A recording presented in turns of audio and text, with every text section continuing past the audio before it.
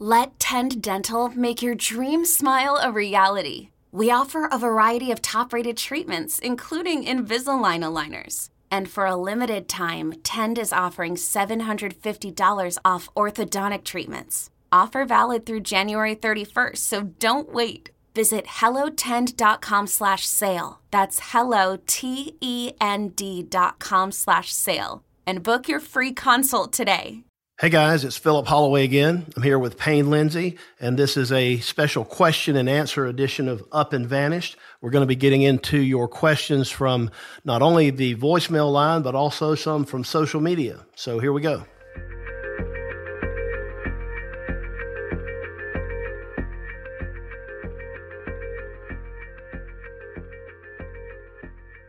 This is Martha. I live in Douglas, Georgia. It's about 25 miles from Ocilla. My question is, shouldn't those 5 or 6 people who knew something about Tara's murder be charged with concealing a crime or appropriately charged? Thank you for answering my question. It's a very good question.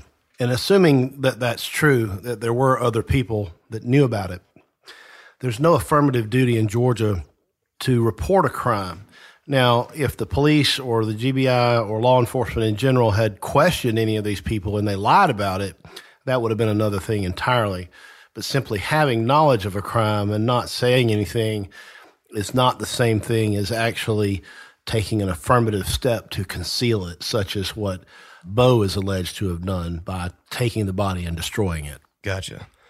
So where do you draw the line between having knowledge of a crime and covering up a crime? Well, the difference is in your mind, if you simply know something happened and you just keep that secret and you take it to your grave and you don't do anything else with it, that's not a crime. But if you do anything to obstruct an investigation, if the police ask you, do you know anything, and you say no, then you've lied to them. Okay, that lie in and of itself is a separate offense. If you take some affirmative step to cover up a crime, you can be related to it. There is no real accessory after the fact in Georgia, which is why Bo has not been charged with murder, but he's been charged with concealing a death and tampering with evidence. So there has to be some type of an affirmative act. Hey guys, it's Christy. I'm the one that created the group on Facebook for the Up and Vanish podcast fans. And my question is to you, how much of a weight legally do those text messages that Bo Duke sent Darren really have as far as in court? Will they hold up? Are they legally binding to anything as far as breaking the deal they have going on with him? If the authorities can take a look at this, is that enough to say, you know what, your deal's off the table, we're going to prosecute you this way? Anyway, keep up the good work. Thanks, guys. That's an excellent question, and I've given it a lot of thought, and I think that it depends on what the parameters were of any agreement or understanding that Bo and his counsel may have had with the prosecutor. Bo Duke's text messages, if they are in fact his, and I think there's a pretty good reason to believe that they in all likelihood are his, can be used against him in court. They could affect any kind of plea deal that he may have or may have had or may have been working on, because, see, these text messages were all back in the time frame before he was arrested. And that would have been the time when the lawyers in the case would have been talking about what kind of plea deal they might be working on. Maybe it was an immunity deal. And typically these types of things go on in secret, and it would be reasonable for a prosecutor to say, we will work with your client, but you've got to keep everything quiet. You can't let any of this get out. It has to be, locked down secret. And if they find out that he's broadcasting it to his friends and anybody else who will listen, that he's got some kind of immunity or some kind of a deal coming, yeah, it could absolutely torpedo his chances of getting whatever it is he thinks he's going to get in court. And if those messages are real, which I believe they are, obviously, do they hold weight in court? Oh, yeah, I think they do. If they can be authenticated as being his, if they are contradictory to anything that he says in court, a defense lawyer could eat him up, spit him out, and just destroy his credibility on the stand if there's a trial in this case, because he would have been making arguably an inconsistent statement if he says anything different. Some of the text messages seem to be inconsistent with one another. So it almost looks like he's talking out of both sides of his mouth already. Hi, this is Erin from San Francisco. Love the podcast. I'm just really puzzled by the whole concept of Brian Duke committing this murder all by himself, sort of in isolation. And I just wondering your opinion on if you think Bo Duke's involvement goes a little beyond just hiding a body. I know that's what he copped to, but I'm wondering if he minimized his role in this. We may or may not ever know. I guess I'm just wondering your opinion here. It just doesn't fit right. It doesn't seem right. And I just kind of wanted to know your take on that. Thanks. Well, let me start by saying that we don't know all the evidence in the case. We may have the outline of the tree, but we don't know what the individual leaves look like on this tree. So we're sort of in the speculation land here. But I tend to agree with the caller. I'm not 100% convinced that the narrative that's sort of emerging when you look at the warrants, combine that with the language of the indictment now, I'm not convinced that it entirely makes sense. And as to the comment about people minimizing their roles, I've talked about this before. It's been my experience now in 20 some odd years as an attorney and being in law enforcement prior to that, almost always when people give confessions or make admissions, at least to some degree, they tend to minimize their involvement. And it may just be to protect their reputation or the reputation of their family, or maybe they're just embarrassed.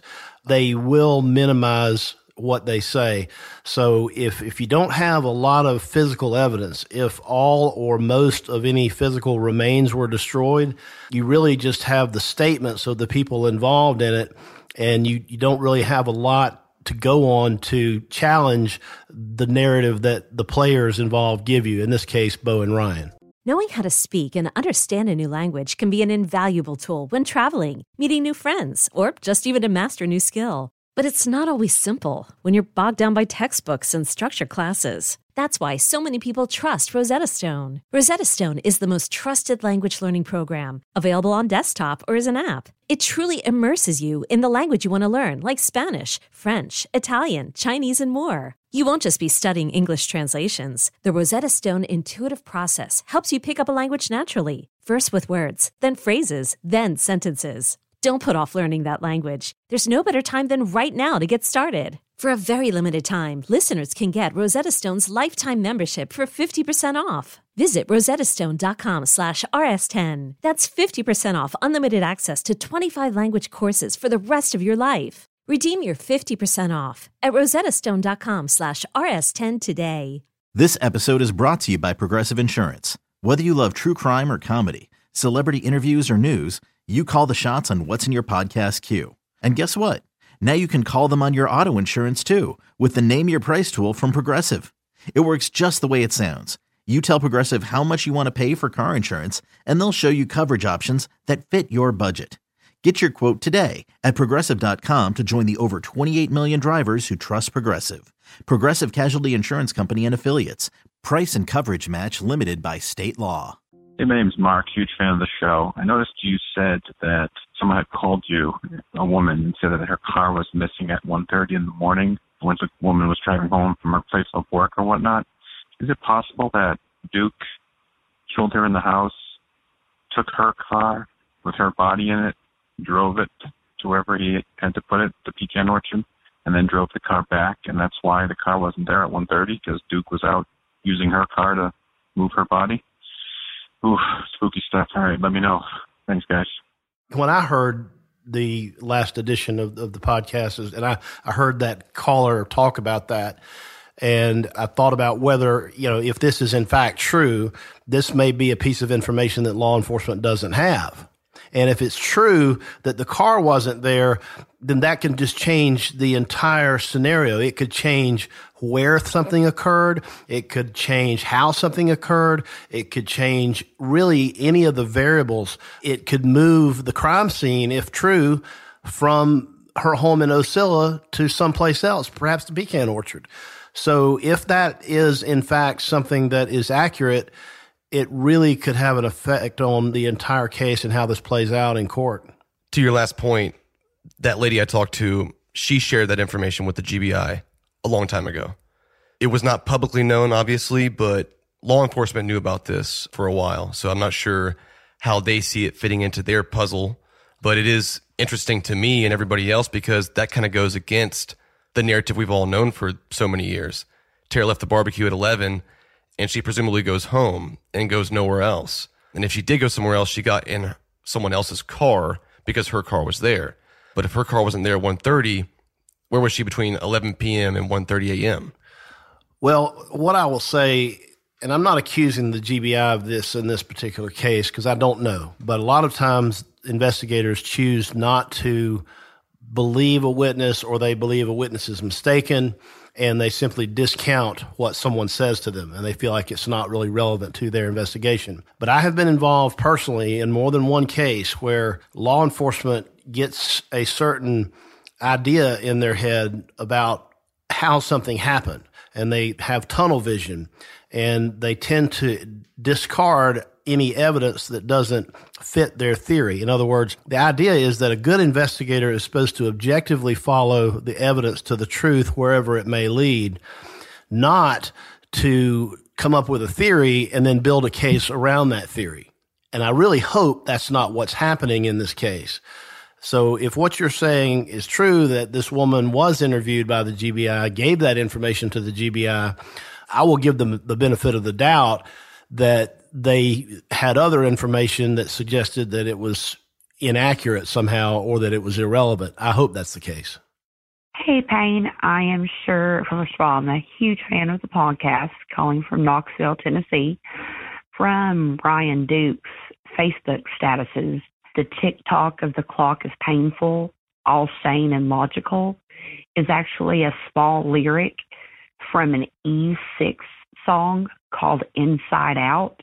And the actual verse right there is, I burn, burn like a wicker cabinet, chalk white and oh so frail. I see our time has gotten stale. The tick-tock of the clock is painful, all sane and logical. I want to tear it off the wall. So I thought that I would point that out. Those aren't just the prophetic words of Ryan Duke, but they are, in fact, from an E6 song that's around 20 years old. Thanks. We know our 90s music. I would swallow my pride, I would choke on the rhymes, but the lack thereof would leave me empty inside. Swallow my doubt, turn it inside out, find nothing but faith in nothing. Wanna put my tender heart in a blender, watch it spin round to a beautiful oblivion. Rendezvous, then I'm through with you. I burn like a wicker. Yeah, so... Yeah, you're not asking me to sing, are you? No. Okay, good. Karaoke time. All right. Yes, we did know that. It is very interesting if you go analyze the rest of the lyrics of that song. I didn't want to read too much into that, but my whole point was some people tweeted me and said, hey, those are just song lyrics. That doesn't mean that that's how he felt. You know, they're just lyrics of a song. And my thing is, anytime you quote somebody or something, it is in some way a representation of yourself. Even Kurt Cobain quoted Neil Young in his suicide note.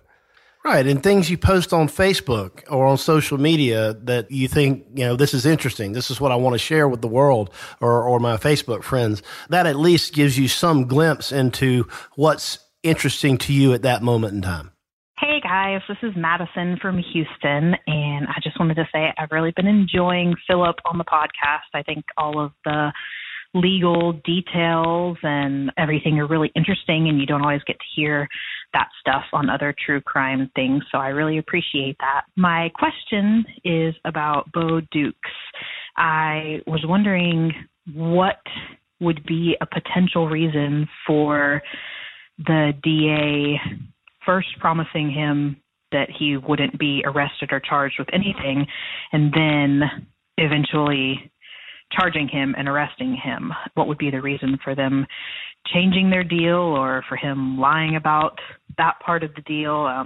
It was just a little fishy to me. So keep up the good work. Really enjoying it. Thanks.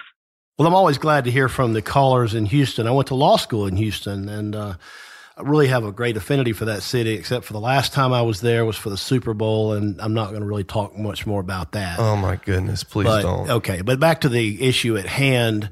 The text messages indicated, certainly if they were from Bo, and we think that they were, that he was of the mindset that he was not going to get arrested. So something must have changed to cause him to get arrested if that's the case. Who knows what that would have been, but it certainly was a decision that was made by law enforcement authorities, probably the district attorneys that are involved. We know that the two different DAs from both Ben Hill and Irwin County were working together on this.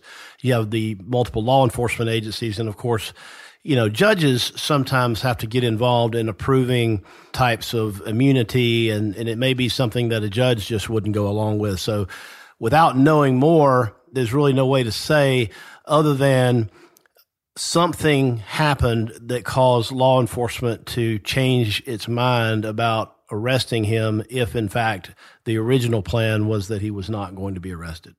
Hi, this is Ron Asako from Jacksonville, Florida. We are definitely enjoying your podcast down here. My question is, if this case goes to trial, will there be, prior to the beginning of the trial, the prosecution lay out for the public a scenario and timeline of the events of the crime? And if that's not something necessarily they'll do, will they do something like that at the beginning of the trial? I appreciate it. Keep up the good work.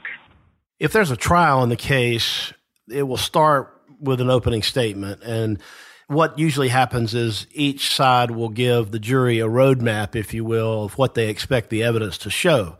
It will not give all the evidence, but it will certainly give a decent preview of what the trial should look like and what the jury can expect to happen throughout the course of the trial. Now, the other end of the extreme on this, and I've talked about this before, and I can't state it enough, that it is entirely possible that if a plea deal is worked out with either or both of these defendants, particularly with Ryan, that even though the courthouse can't be closed, they could go there at 2 a.m. on a Saturday night or Sunday morning and enter a plea and stipulate to a factual basis without the court reporter having to take down any details of exactly what the DA says happened. And he could sign the paperwork and head off to prison or wherever else it is he's supposed to go. And the public would not really ever have an official record of exactly what happened. So that is within the realm of possibility. I certainly hope it doesn't come to that. I want to believe that it won't, but it is something that I'm concerned about. This episode is brought to you by ABC. Station 19 is back for its final and hottest season yet. Andy finally becomes captain, and she's going to give it her all to be the best leader the station has ever seen. Will she succeed? Get ready for fiery new romances and high adrenaline rescues. Watch the Station 19 season premiere tonight at a new time, 10/9 Central on ABC, and stream on Hulu. Does Monday at the office feel like a storm? Not with Microsoft Copilot. That feeling when Copilot gets everyone up to speed instantly? It's sunny again. When Copilot simplifies complex data so your teams can act, that sun's shining on a beach. And when Copilot uncovers hidden insights, you're on that beach with your people, and you find buried treasure. That's Microsoft Copilot. Learn more at Microsoft.com/AI for all. Hey, Payne, this is Vonda. I have a question. As far as the location the glove was found, where was it in relations to the window that you talk about being unlatched or the screws being removed? Thanks. Love your show. The glove, the latex glove, was found in the front yard near the doorstep, pretty close to the door, in a bed of pine straw. The window that was talked about, that Maurice Godwin talked about, is on the back side of the house. And the only way to get to the back side of the house is to either go around the yard to the gate and walk that way. There actually isn't a back door to Tara's house that goes into the backyard, which is something to keep in mind when you're thinking about Tara's dog and if it was let outside. you can't just open the back door to her house and let it outside. You have to actually walk out the front door, around the front yard, open the gate, and then walk the dog into the house or vice versa. So it's not as simple as just opening the back door. Yeah, the glove was found in the front yard. That window was to the backyard, but there is no back door. Hi, Payne. This is Eric in Lodi, California. So I had a quick question. I know you said 18 episodes, but will you give any updates on the case afterwards if you do stop and start doing your season 2? Thank you. Have a good day. I did say 18 episodes, but there might be some more. Let's just put it that way. There's some big revelations in episode 18 that might change the trajectory of this podcast, at least for the time being. And I've been holding it to my chest for a while and trying to investigate more into it. But the cat's going to come out of the bag a little bit in episode 18. If it's more breathtaking than 17, then I think we all are on pins and needles waiting for that. Tip of the iceberg. Hey there, my name is Leah. I'm from the Atlanta area, and I live in Leesburg, Georgia now. But I have a question about the indictment. I know in this last episode you talked a lot about one hand versus both hands. Hands was listed in the arrest warrant, but it seems to me that it would be pretty difficult to kill someone with just one hand since there was no weapon. What do you make of that? If he strangled her, which is something that we've kind of heard through the grapevine all along, can you strangle a person with one hand? Anyway, that's my question. Love the show. Thanks. Well, I actually, just a few minutes ago before we started, I tried to strangle Payne with one hand, and it didn't work. And Didn't work out at all. I've got really big hands. I inherited that from my father. I'm just quick. Yeah, he's pretty squirrely. But, you know, that is a big difference. One hand versus two. If you imagine someone being strangled, you imagine two hands around the neck. So there's been cases that I've been involved in the past where there was an aggravated assault and one hand was being used allegedly for one purpose and another hand was being used simultaneously to do something else. I won't get too much more into detail than that. But just yesterday, I went and looked at recent indictments in other jurisdictions in the state of Georgia that accused people of aggravated assault using hand or hands, or also I included with that other objects which are not typically deadly weapons. And every time I found such an indictment, it gave a little bit more information. It didn't say just, use their hand or hands to commit aggravated assault. It would say, as does this indictment, it says when used offensively can cause serious bodily injury or death. But they give a little bit more explanation. They say by strangling said person or by hitting such person about the head with this lamppost. So the indictments that I have seen recently, and when I used to draw indictments when I was a prosecutor, we were talking about weapons that aren't your typical weapon. We would give a little bit more detail because the indictment has to put the defendant and his lawyer in this case on notice of what they're supposed to defend against. And I read the indictment and I just pretended I didn't know anything else about the case. And I asked myself, I said, would I know what I'm going to have to defend against just by reading the language of this indictment? And the only answer I could come to was no, because all it says is he used his hand. It doesn't say how. So maybe my client decides he doesn't want to talk to me, but I still have to defend this indictment. And maybe there's no other information in the case file that says anything about it. I'm not on notice of what it is I have to defend, and that is what indictments are for, is to put the defendant on notice. It's part of constitutional due process. You have to know what you have to defend against in court, and if the indictment is not worded sufficiently, then it's an invalid indictment. If, for example, a prosecutor is expecting there to be a plea deal, though, and there would not be any challenge to an indictment, it might make sense to draw an indictment that is a little bit more vague, shall we say. Today's episode was mixed and mastered by Resonate Recordings. If you want to improve the quality of your podcast or start a podcast of your own, Check them out at resonaterecordings.com. Thanks for listening, everybody. Be sure to tune in Monday for Case Evidence. You'll be glad that you did.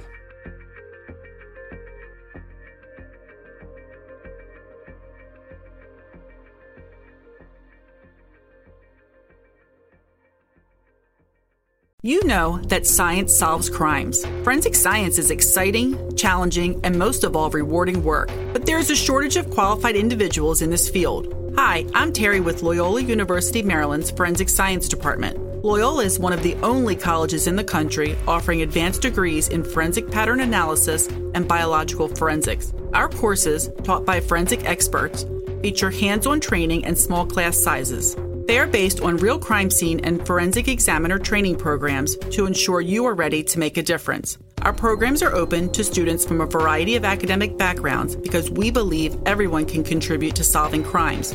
So what are you waiting for? Discover the excitement of forensic science at Loyola University, Maryland. Visit loyola.edu/forensic for more information. That's loyola.edu/forensic because you are ready to make a difference. Join one of Loyola University Maryland's forensic science programs today.